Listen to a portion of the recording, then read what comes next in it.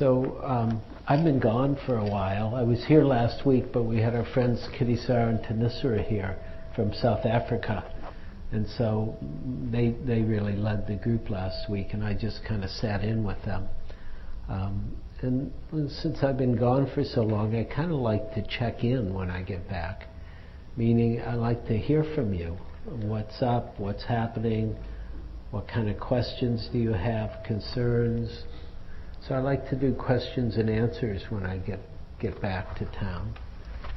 So I'd like you to take a minute and reflect or think or consider what if you have one question you get to ask, what would you like to ask? Or if there's something, what would be the most vital question you could ask for your own practice or for your own liberation? Or what's the cutting edge of your practice that you would like to learn more about? Or what's the most difficult part of your practice that you might have a question about? So, and the general rule of thumb here is everybody has to come up with one question.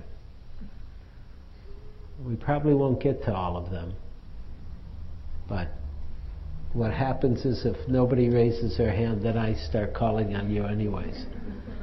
And so it's good if you're ready with a question.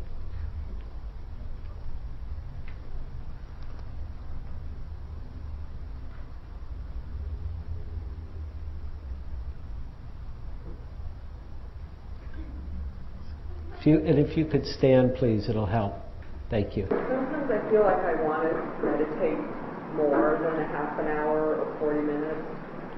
And just kind of like, is that just me being lazy and wanting to just sort of watch my breathing and hang out in meditation? Or is it actually a good sign, a good thing? Is it okay?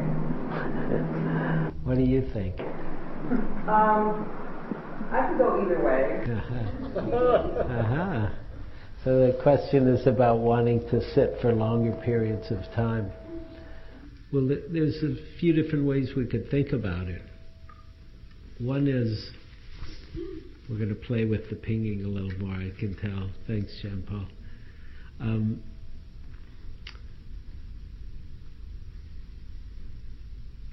Meditation is a skill, and part of the skill, or one of the supports for the skill, can be sitting longer periods of time.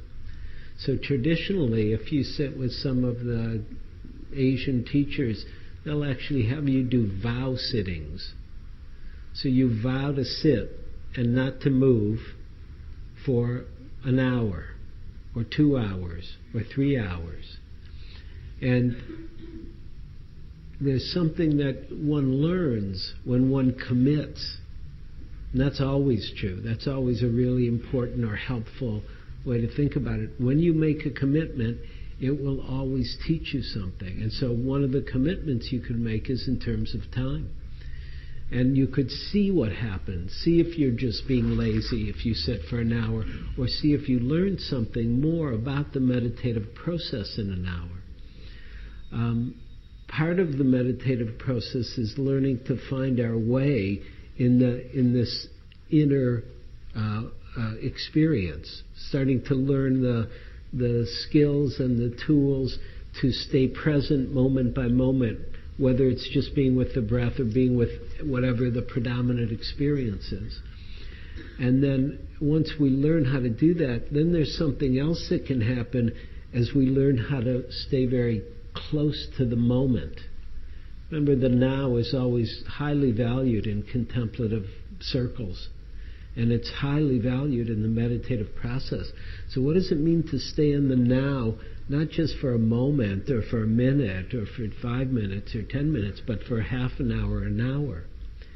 And the reason it's valued, the reason some teachers will say do vow sittings, is because it will force us to do two things: to see where we're going away, where we're going away from now, where we're going away from the breath or the body or what's predominant. And then once we learn how to stay more present moment by moment, there's a deepening that happens with time. It's like a little bit like anything you do more intensively. You'll learn more about it. It will deepen. And in meditation, that can mean a lot of different things, but one of the things it means is you'll learn how to refine your attention, or maybe a good way to put it is the surfing metaphor. Really learning. It's one thing to get up and fall down on the surfboard, but when you really get up and can ride a wave for a while, that's a different experience. And then if you can really stay up for quite a while, you can start to really navigate the terrain and I don't even know what they call them, the curls or whatever it is of surfing. And it's the same in meditation. Something more starts to happen. And so, you'll hear stories of people, my teacher, I remember the first time I heard my teacher said he sat for 18 hours straight. And he said it was a really interesting experience to do that. Or another teacher of mine did 12 hours of standing meditation. Certain things happen when you do intensive practice like that don't happen in 20 minutes. It's just how it is. It can happen in 20 minutes, but it's rare. It can happen more easily if you've done the 12 hours first. Because then the consciousness has a knowing of the terrain, of knowing what's possible. And once we have a taste, then it's a little easier to go there. But even to sit for an hour, that's a substantial amount of time. And actually, I want to say even to sit for 20 minutes is a substantial amount of time. But it's a little like going to the gym. If you're working, you're starting out, you're doing 10 or 20 pounds, well, that's really good at first. But if you want to get a little stronger, at some point you want to increase the weight. And so that depends what you want to do. If you want to just keep a certain tone, then you can stay at 10 or 20. If you want to bulk up a little or get stronger, then you want to do a little more.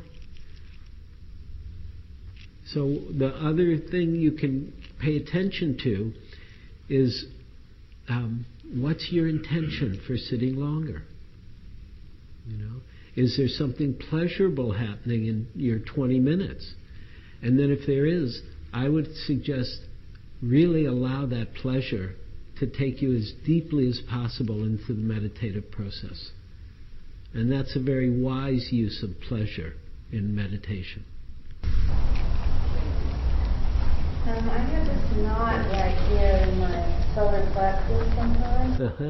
And then I start wondering, well, if I meditate, will it get worse? It's not like I'm afraid of it, but I'm just wondering, well, it might get worse if I'm meditating. Then it's like, I start avoiding meditating. So not in the solar plexus, the concern if I meditate, it'll get worse.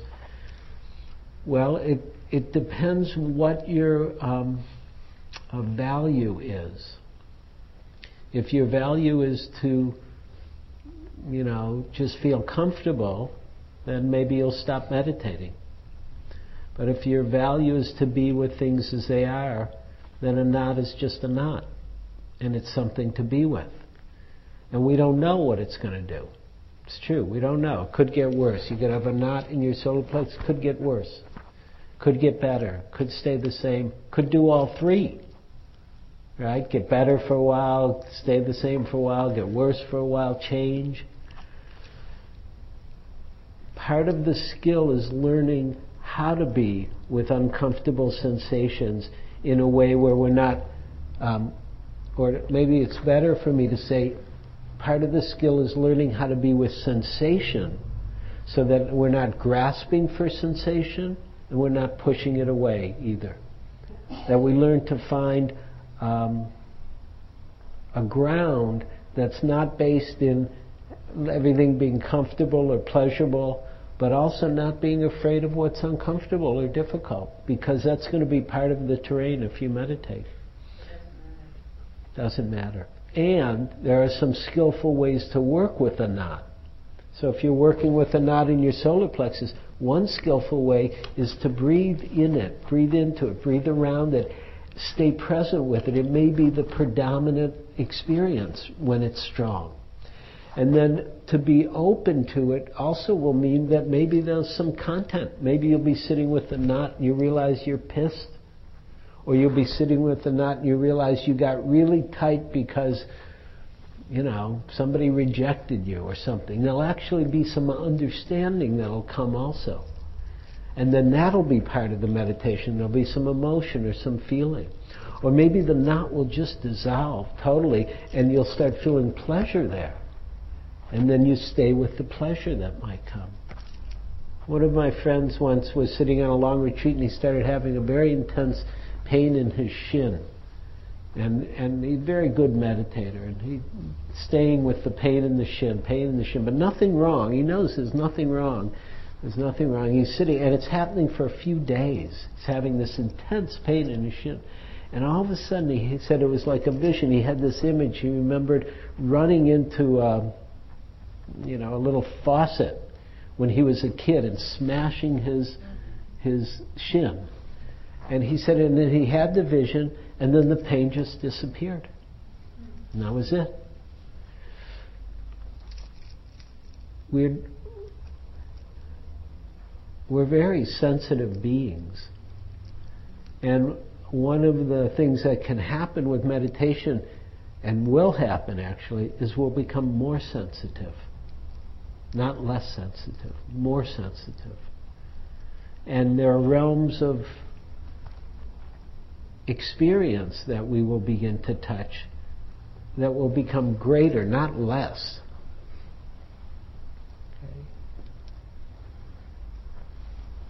In relation to that, in a way, I have a problem with chronic pain, which then translates to fear, which then makes me not want to sit.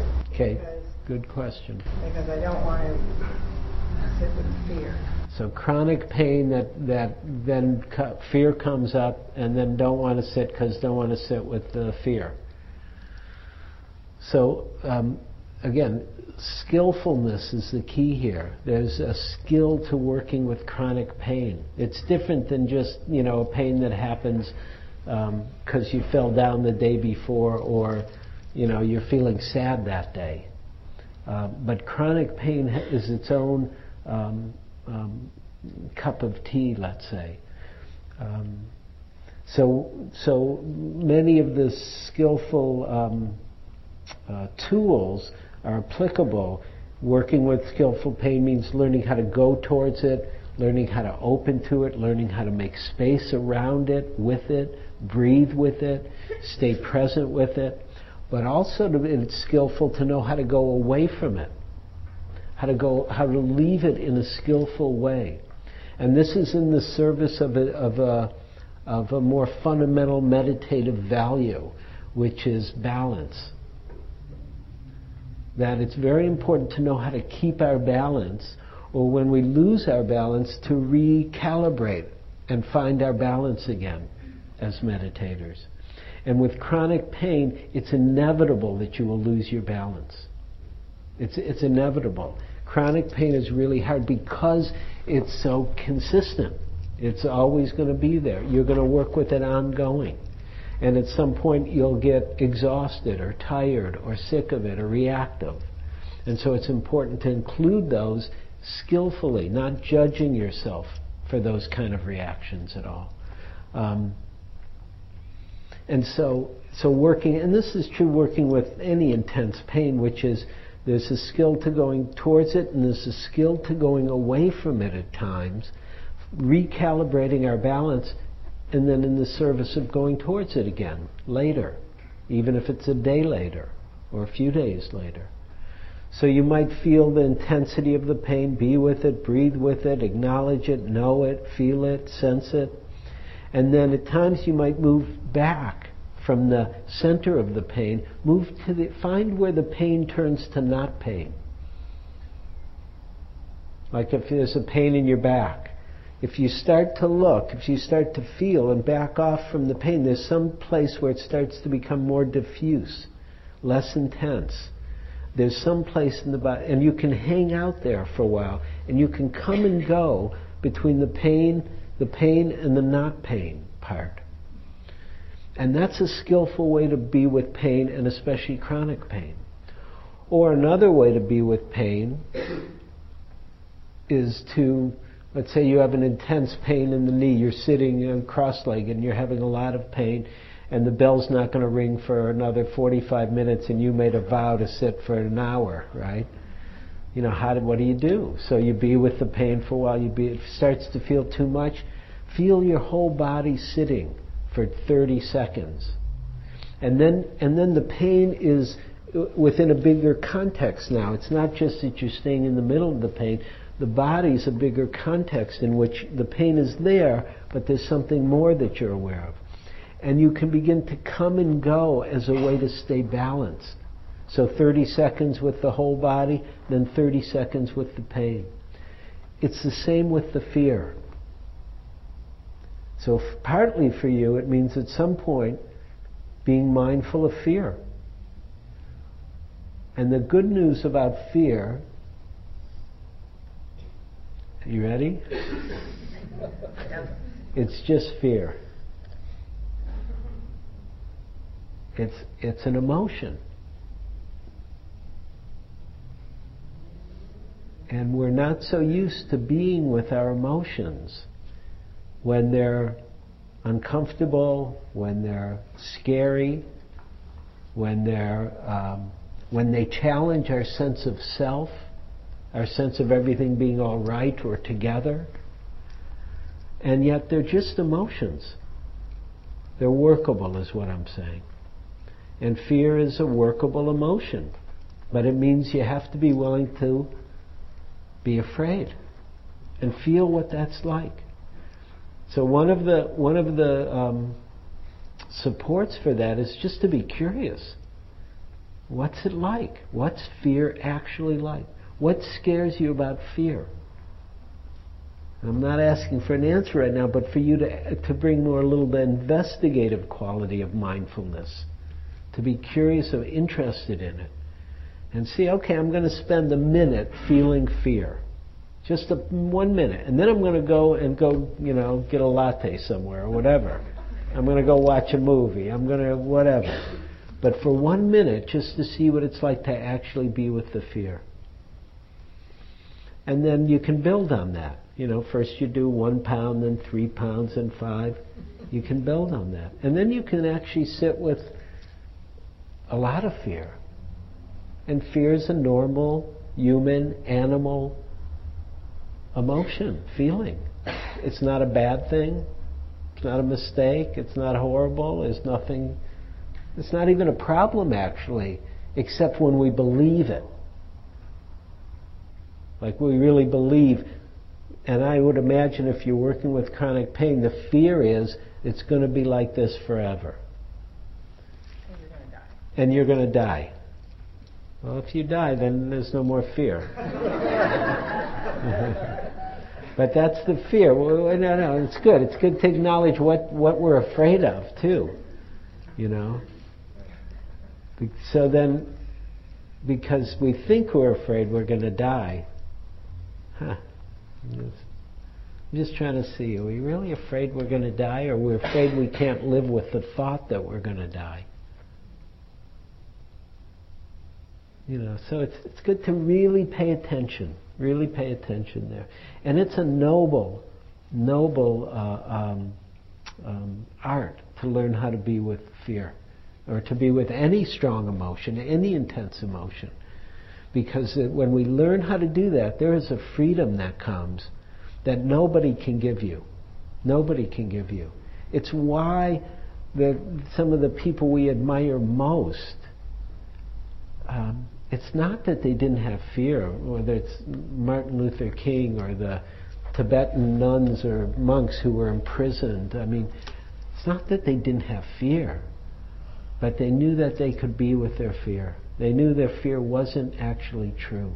Even if the thing happened, even if the worst thing happened, it's not the fear itself.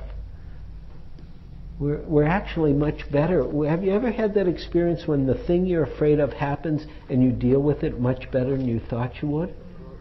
The reality, our minds are what's afraid. The reality is that things are workable. or not. But the fear is, you know my story about the fear. It's kind of a fun story that I swam in the bay for many, many years, and one time and every time I would swim, I'd get out about a quarter mile and I'd start thinking about sharks. I get a little afraid, not afraid enough so that I would stop swimming, but it would change my swim a little bit.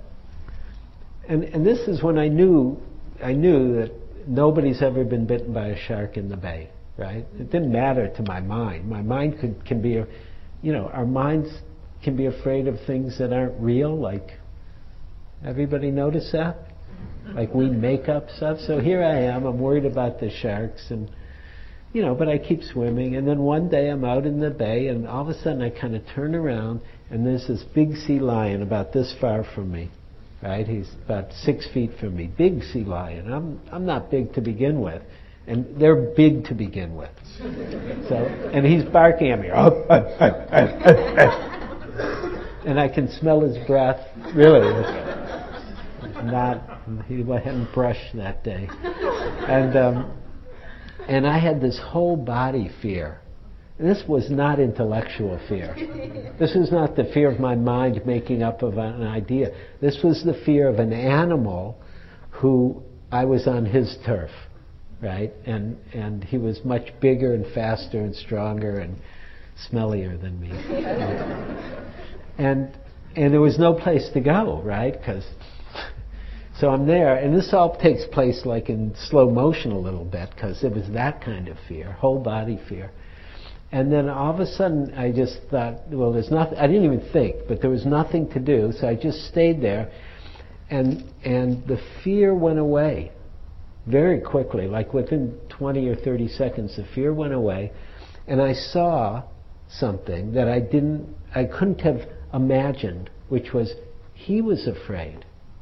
Right? He was afraid of me. I'd scared him. That's why he was up and barking at me. And then I just stayed there, and then he barked a little more, and then he just went like this. He went, and I went, because he went under the water. I'm like, okay. And then my mind kicked in, the fear of my mind. I thought, I need to swim in really quick. And I was more than a quarter mile out at least. And then I thought about it. I thought, no, that's crazy. He's so much faster than me. I don't need to swim in fast. Now, if he's going to do something, he'll do it. And then I went on with my swim. So fear is a very interesting phenomena, but it's definitely workable. Okay. In the back there. I'm trying to figure out this part of the answer. And a little louder if you can. Answer partially by what you just said about fear, but trying to figure out if I should sit with this thing or not. I'm not sure if I want to get over it or not. But like in the last few weeks, certain people of a certain gender have acted in ways that I think are unacceptable to me and to my friends. Mm-hmm. Because they're not just like boyfriends or whatever, friends. And we've done things that, and so, of course we've been IMing each other back and forth, so it's become this like bitter festival for the past week or so. Like really, really, really bitter, but then really angry, like, I want to act out, this is not right, blah, blah, blah. And I'm like, okay, let's just say having compassion. But I don't want to have compassion for them, because it's making me, I just don't want to. No, it's not where you're at. And I'm like, I'm also like, it's also protecting me emotionally, And I know that's not necessarily good, but it's helping me right now. Right. So I'm just trying to figure out, what do I do? Right. That's it or not? So does everybody hear that? Okay. So one of the key things that the only way meditation works is if we're authentic, if we're real. You can't be compassionate when you don't feel compassionate. I mean, you can fake it a little, that's okay. But if you really deny it to yourself, what's true, that's a disservice to yourself. And really a disservice to the Dharma. The Dharma asks for what's true. Dharma itself can be translated as the truth. And so the truth is, you're pissed off right now. Then the skillfulness is to sit with the anger and let it rip. That's my motto. Let it rip. Let yourself feel it. Let it really, feel all the nuances of it, all the energy of it, all the force of it, all the strength of it. What's possible here, and what makes meditation such a beautiful art, is the possibility of what's called transmutation or transformation, which is that there is something good in that energy. There's something good in the energy. And the anger may be a little bit of a distortion, but it may be the distortion that's needed right now. And as we sit with it, as we allow it, as we allow our energy, as we allow the reaction and feel it and stay with it and liberate it or let it self-liberate, what will come is clarity. And the clarity is an important part. And not only clarity, strength, boundaries, things that may be needed and appropriate for the situation you're describing. And then you may be able to say no or stop or this is wrong with a lot of love, actually. But not because you're trying to be loving, but because you're here in a very full way, and then your heart will be here naturally. So does that make sense? Yeah, really important. You can't deny what's happening. Now the trick about letting it rip is not denying it or suppressing it or repressing it, but also not acting out on it. And sometimes for some people, for some of us, there may be a certain developmental phase where anger is hard for some people. It's hard for some people to feel their anger. It's for whatever reason, their conditioning, their families, people weren't allowed to get angry, sometimes culturally, sometimes gender, there's issues. Then it can be really helpful to find a place to express one's anger where you don't harm self or other.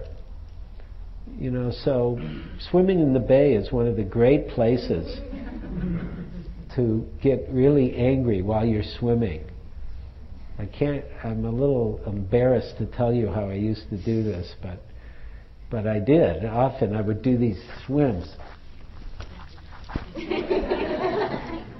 as a way to let the anger really rip and see what it was like to embody it.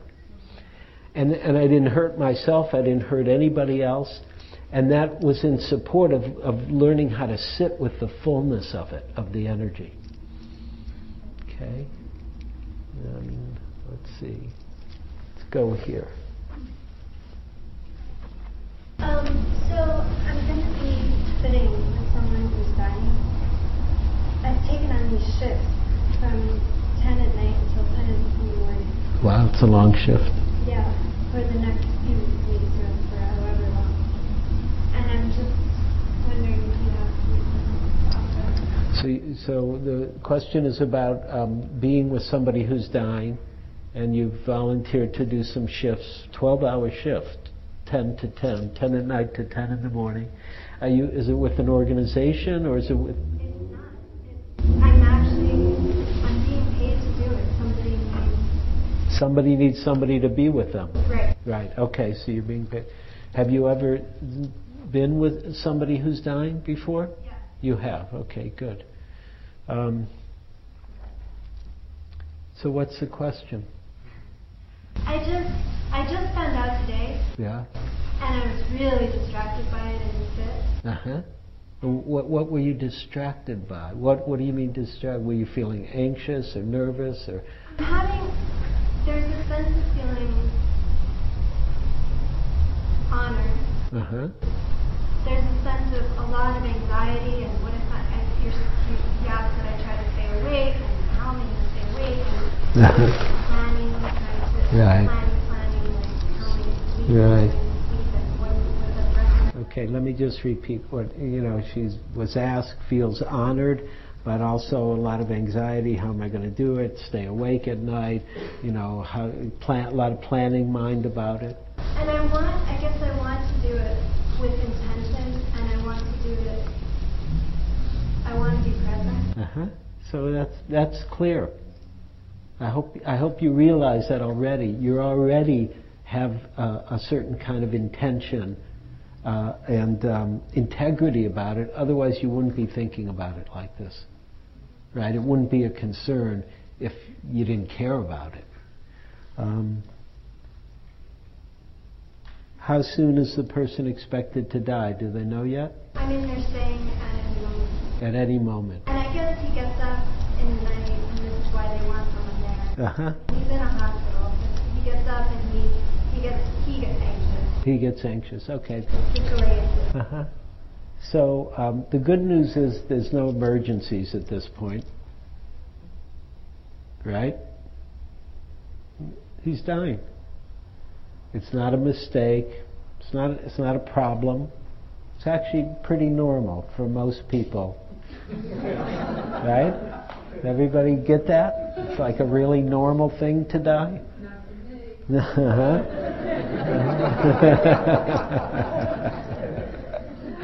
It will be. I promise you will not fail at it.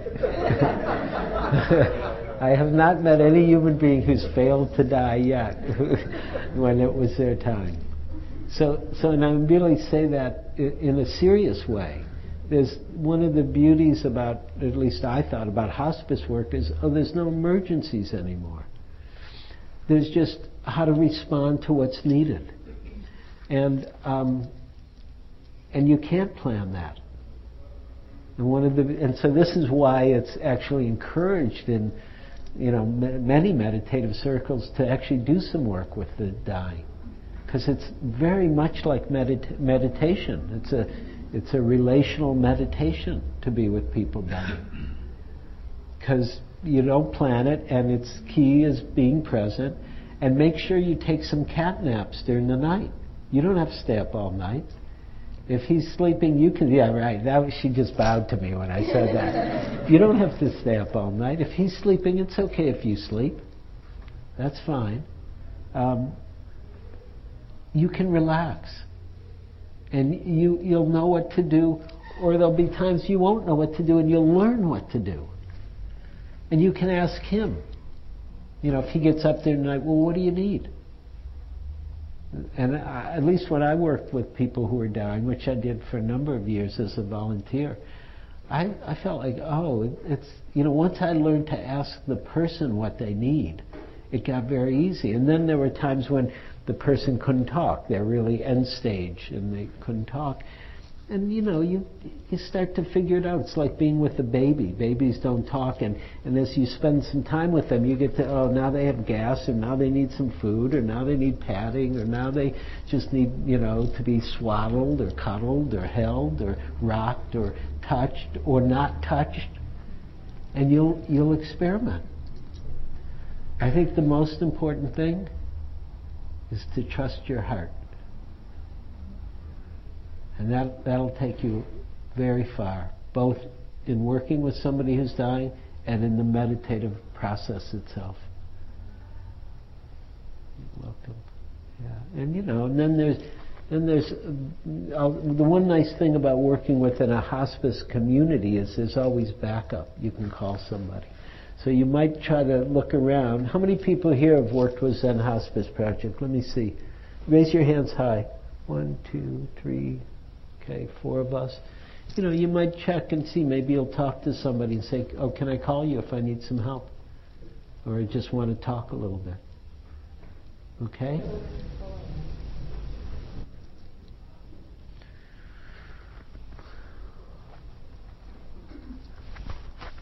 I've been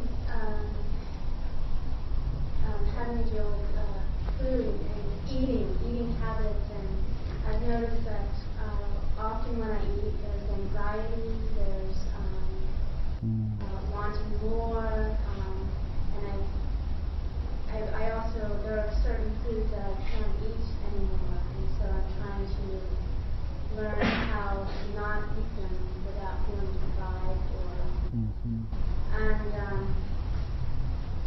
so one of the things I noticed is that I'll start to eat, and then midway I notice, oh gosh, I'm eating really quickly, and this is not good for me. It's actually starting to cause digestive problems, and then or sometimes I eat a whole meal and I notice, I want to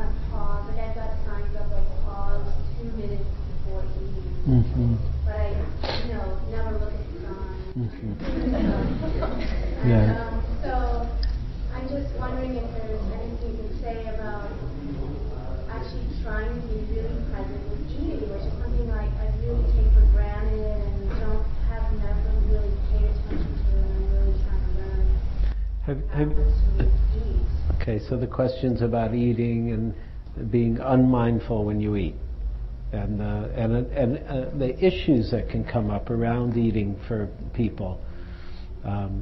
And different people have different issues around food, or around sex, or around drugs, or around work, or certain kinds of compulsivities and habits that aren't so skillful. So I think skill is one of the good words to use here, is how to be more skillful in terms of eating. Have you ever, I can't remember if you've been on long retreats at all, or... So how was your eating on retreat? It was great. It was great. So go back on retreat a little bit. No, I mean as a reminder to remember, we've spent so many years in habitual action. It takes a while to change habitual action. It's not easy to change our habits. Everybody wants to go to heaven, but nobody wants to die. And everybody wants to get enlightened, but we want to do it in a way that we recognize ourselves in some familiar way, and it's hard to let go of our familiar sense of self. And certain habits trick us into thinking we're this thing that we know that's familiar. If we act in certain ways, that's me. Right? I eat in certain ways, or I, act in certain ways, or I'm an angry person, or I'm a this. It's actually not so easy to let go of those senses of self that seem so real, so true. And they are to some extent. They're habit. And so a few different things is really, I think one thing you can do is make eating your primary practice for 6 months or a year. And I'm sure you've already done a lot of work or investigation in this area, but really to start practicing with it. Like instead of putting your altar in your room, your bedroom, put it on your kitchen table. And that's the place to turn up the mindfulness, to really start to be aware of what happens, not when you start eating, but when you walk into the room. Like bow every time you walk into the kitchen for a meal. Start it that way. To really pneumanize or sacretize that area of your life where there's a certain kind of habitual suffering and where you want to wake up. And you could do it anywhere. For some people it's driving. They get behind the wheel of the car and they just go in automatic and turn into this I don't know what to call it, road rager or whatever, or I'm going to get there before you, whoever the you is, person. And it's very hard to be kind of mindful when you're driving. So here's something. Practice without the food. Right? Set the table, go and sit down, lift up the utensils, put them down. Don't even have food there yet. Just see what it's like to stay present with yourself, with the form. And then, of course, when you add the food, that'll add another level of complexity. And you can do this with the computer. Go sit down at the computer and type, but don't turn the computer on. See what it's like to be mindful at the computer without the complexity of actually having the computer on. Or the car. Go sit in the car in your driveway and, like when you were a kid, before you just pretend to drive, but see what it's like to be mindful there. And because we don't have the forms like the monastic community has, that would limit your eating actually, right? You'd eat 1 meal a day or 2 meals tops, and it would have to be given to you. So if somebody didn't give you, you wouldn't have much food. I mean, there are certain forms, those forms have their power. We, as lay people, we don't have the forms. it's important to be creative, to start to create our own ways of working, so that we can be mindful, we can be present everywhere in our life. And we're going to all have strengths and weaknesses. And it's actually very skillful to acknowledge our weaknesses so we can highlight those and work with them. And then something like eating can be quite a liberating experience, quite a very powerful experience. Both liberating from the habit, but also liberating in terms of a deeper level of reality. Because any area of life is an opportunity to see deeply.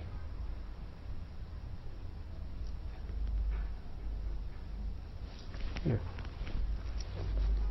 We were talking a while ago about sitting with anger.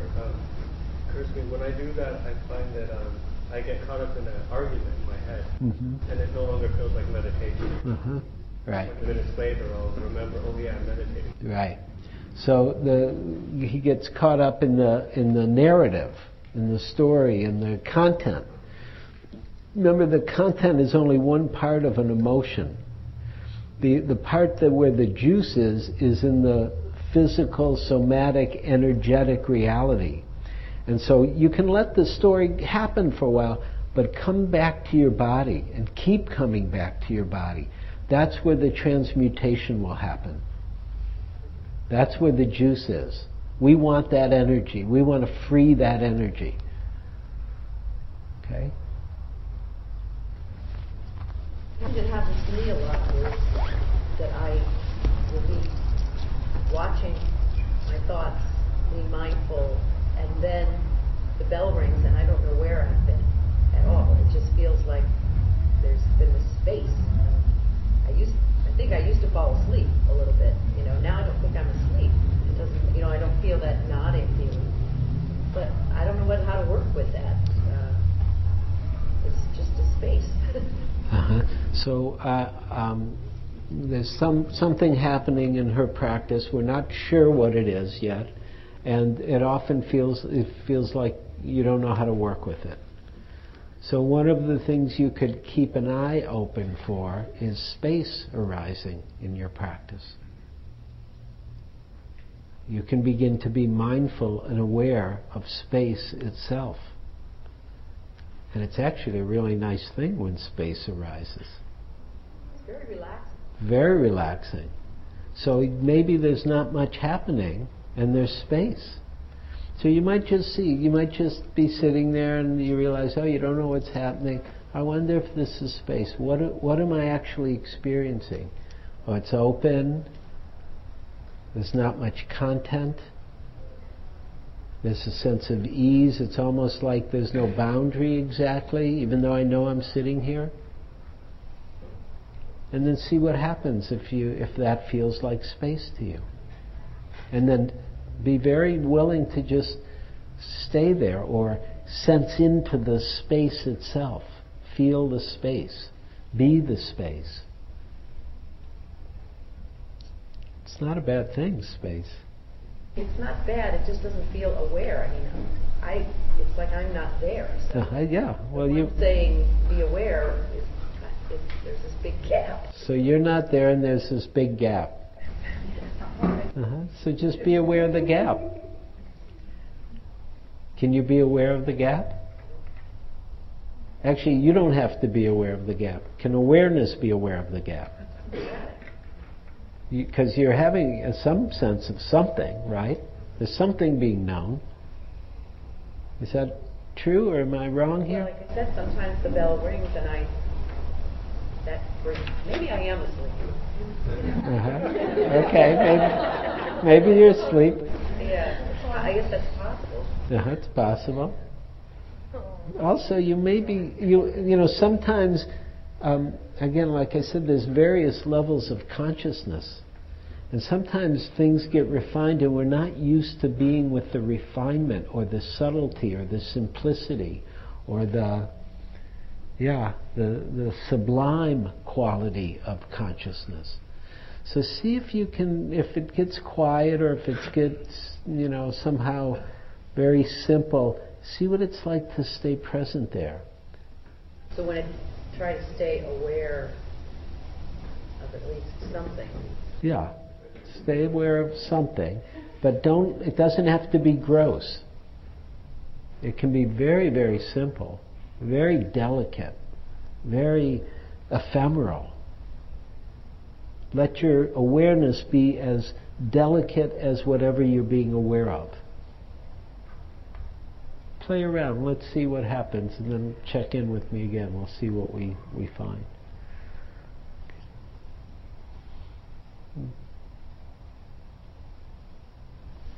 The back. Oh. I was wondering if you could talk a little bit about incorporating loving kindness meditation, loving kindness practice into your practice. So how to incorporate loving kindness? Yeah, I'm not sure. I mean, when you do it, do you do it sitting, meditating, or do you do it separate practice? People do different things in terms of loving kindness practice, but I think the first way that I would like to suggest is be really loving and kind to yourself in whatever practice you're doing. In other words, the attitude of how we practice can be infused with loving kindness. And I think that's a really good thing. So even your mindfulness is not mindfulness. It's a bad word, mindfulness. Mindfulness includes heartfulness and bodyfulness. Make sure there's a heartfulness to your mindfulness practice. Then there's also the specific practices of loving kindness, which invoke or help stimulate what's already there in our hearts. You could take a whole period and do loving kindness practice, saying the phrases of loving kindness, invoking beings that it's easy to feel loving kindness for to begin with. Or you can start a meditation by doing a few minutes of loving kindness and then go to mindfulness from there. Or you could end. After doing a period of mindfulness, you could end with some loving kindness. I often do that, personally. I'll do my practice, and at the end I'll do a few minutes of loving kindness. There's a lot of different ways. Try something. See what interests you. Try it for a while, see if it works, and then customize from there. Okay? Last question. Yeah. My question is about practicing with what? With depression. With depression. With depression. Feeling coming back to your body is hard when you're stressed. Mm-hmm. And my sense of it, when I have it comes in cycles for me, is I'm so aware of impermanence, and it kind of starts correlating. I have this feeling of like, what's the use, which I think is part of depression. And I've been meditating for a number of years, but this one always gets me, because when I'm really depressed, I don't want to do it, and I think, what's the use? Uh-huh. I don't know, I've never heard anybody talk about it, so I just wondered if you had any suggestions about how to... So you're aware of impermanence, and so it feels like, what's the use? I'm aware of impermanence. Well, the way it comes to me is, I'm going to die. Uh-huh. What's the use of doing anything? Uh-huh, okay. That's not the source of the depression. Right. That comes up with it, and then what's the use of doing anything? Then I can barely get myself on the cushion. Right, okay. I know that people must... So now the what's the use part, let's just start there for a moment. The principle in Buddhism that really speaks to that is karma. Karma, simply put, means actions have consequences. It means our actions have meaning, really. That it's not just, what's the use? That if you act in a certain way, it will bear certain fruits. Now, we don't know, it's not exactly linear, like you do A, then you get B. It's true, you do A and then you get B, but you don't know what B will look like exactly. Pardon? or in which lifetime B will show up, right? Now, many of us in the West don't do this lifetime thing. We do one lifetime or something like that. And, even that's fine, if you want to just do one lifetime. Although it's probably not true. But also you don't know what's going to happen tomorrow. And so one of the things that depression can do, but not just depression, but a certain attitude, is that we presume to know what's going to happen. And we have no idea what's going to happen. We have no idea what's going to happen tomorrow. Actually, I'm sorry, I'm not saying it well. We have lots of ideas about what's going to happen, but we actually don't know what's going to happen. And so that presumption is a false one, that nothing matters. Because things do matter. We matter. Life matters. Our actions matter.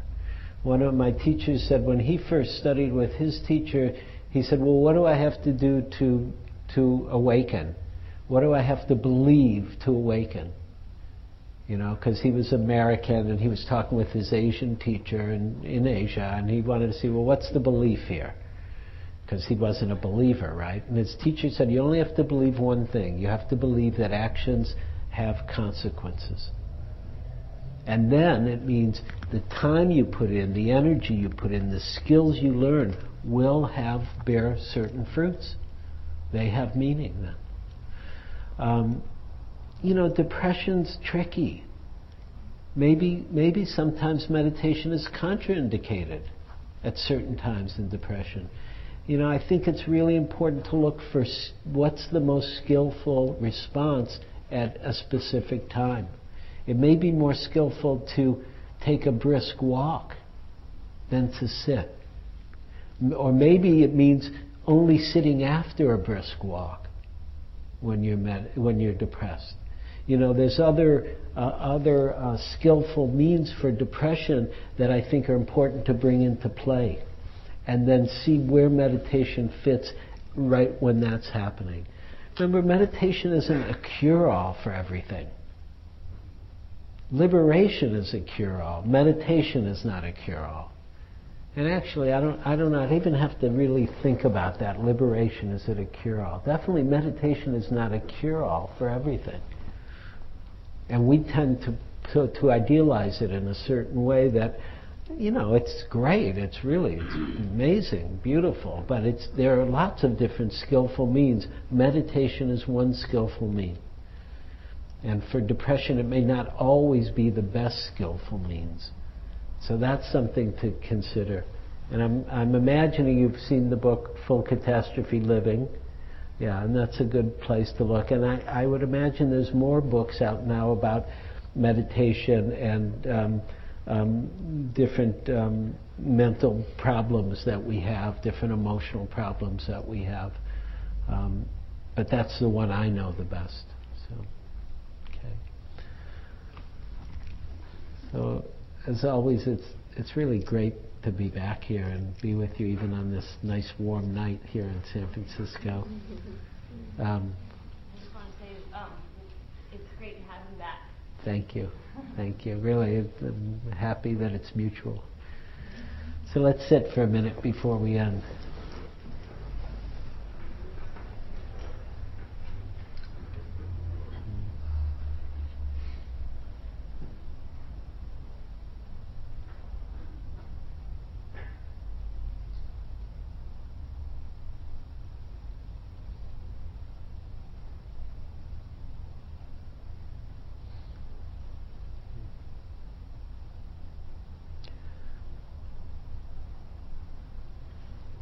We gladly, freely offer the merit, the goodness, the blessings of our time here together. We offer them for the benefit of all beings. May any merit that we've accrued go out like ripples in water, touching beings in this world and every world. May all beings be happy and peaceful. And please, of course, include yourself when we make these well wishes. May all beings be free from suffering, from the suffering of war and fear, hatred, of racism, of division, of ignorance and confusion, of greed and avarice. May all beings everywhere be free from suffering.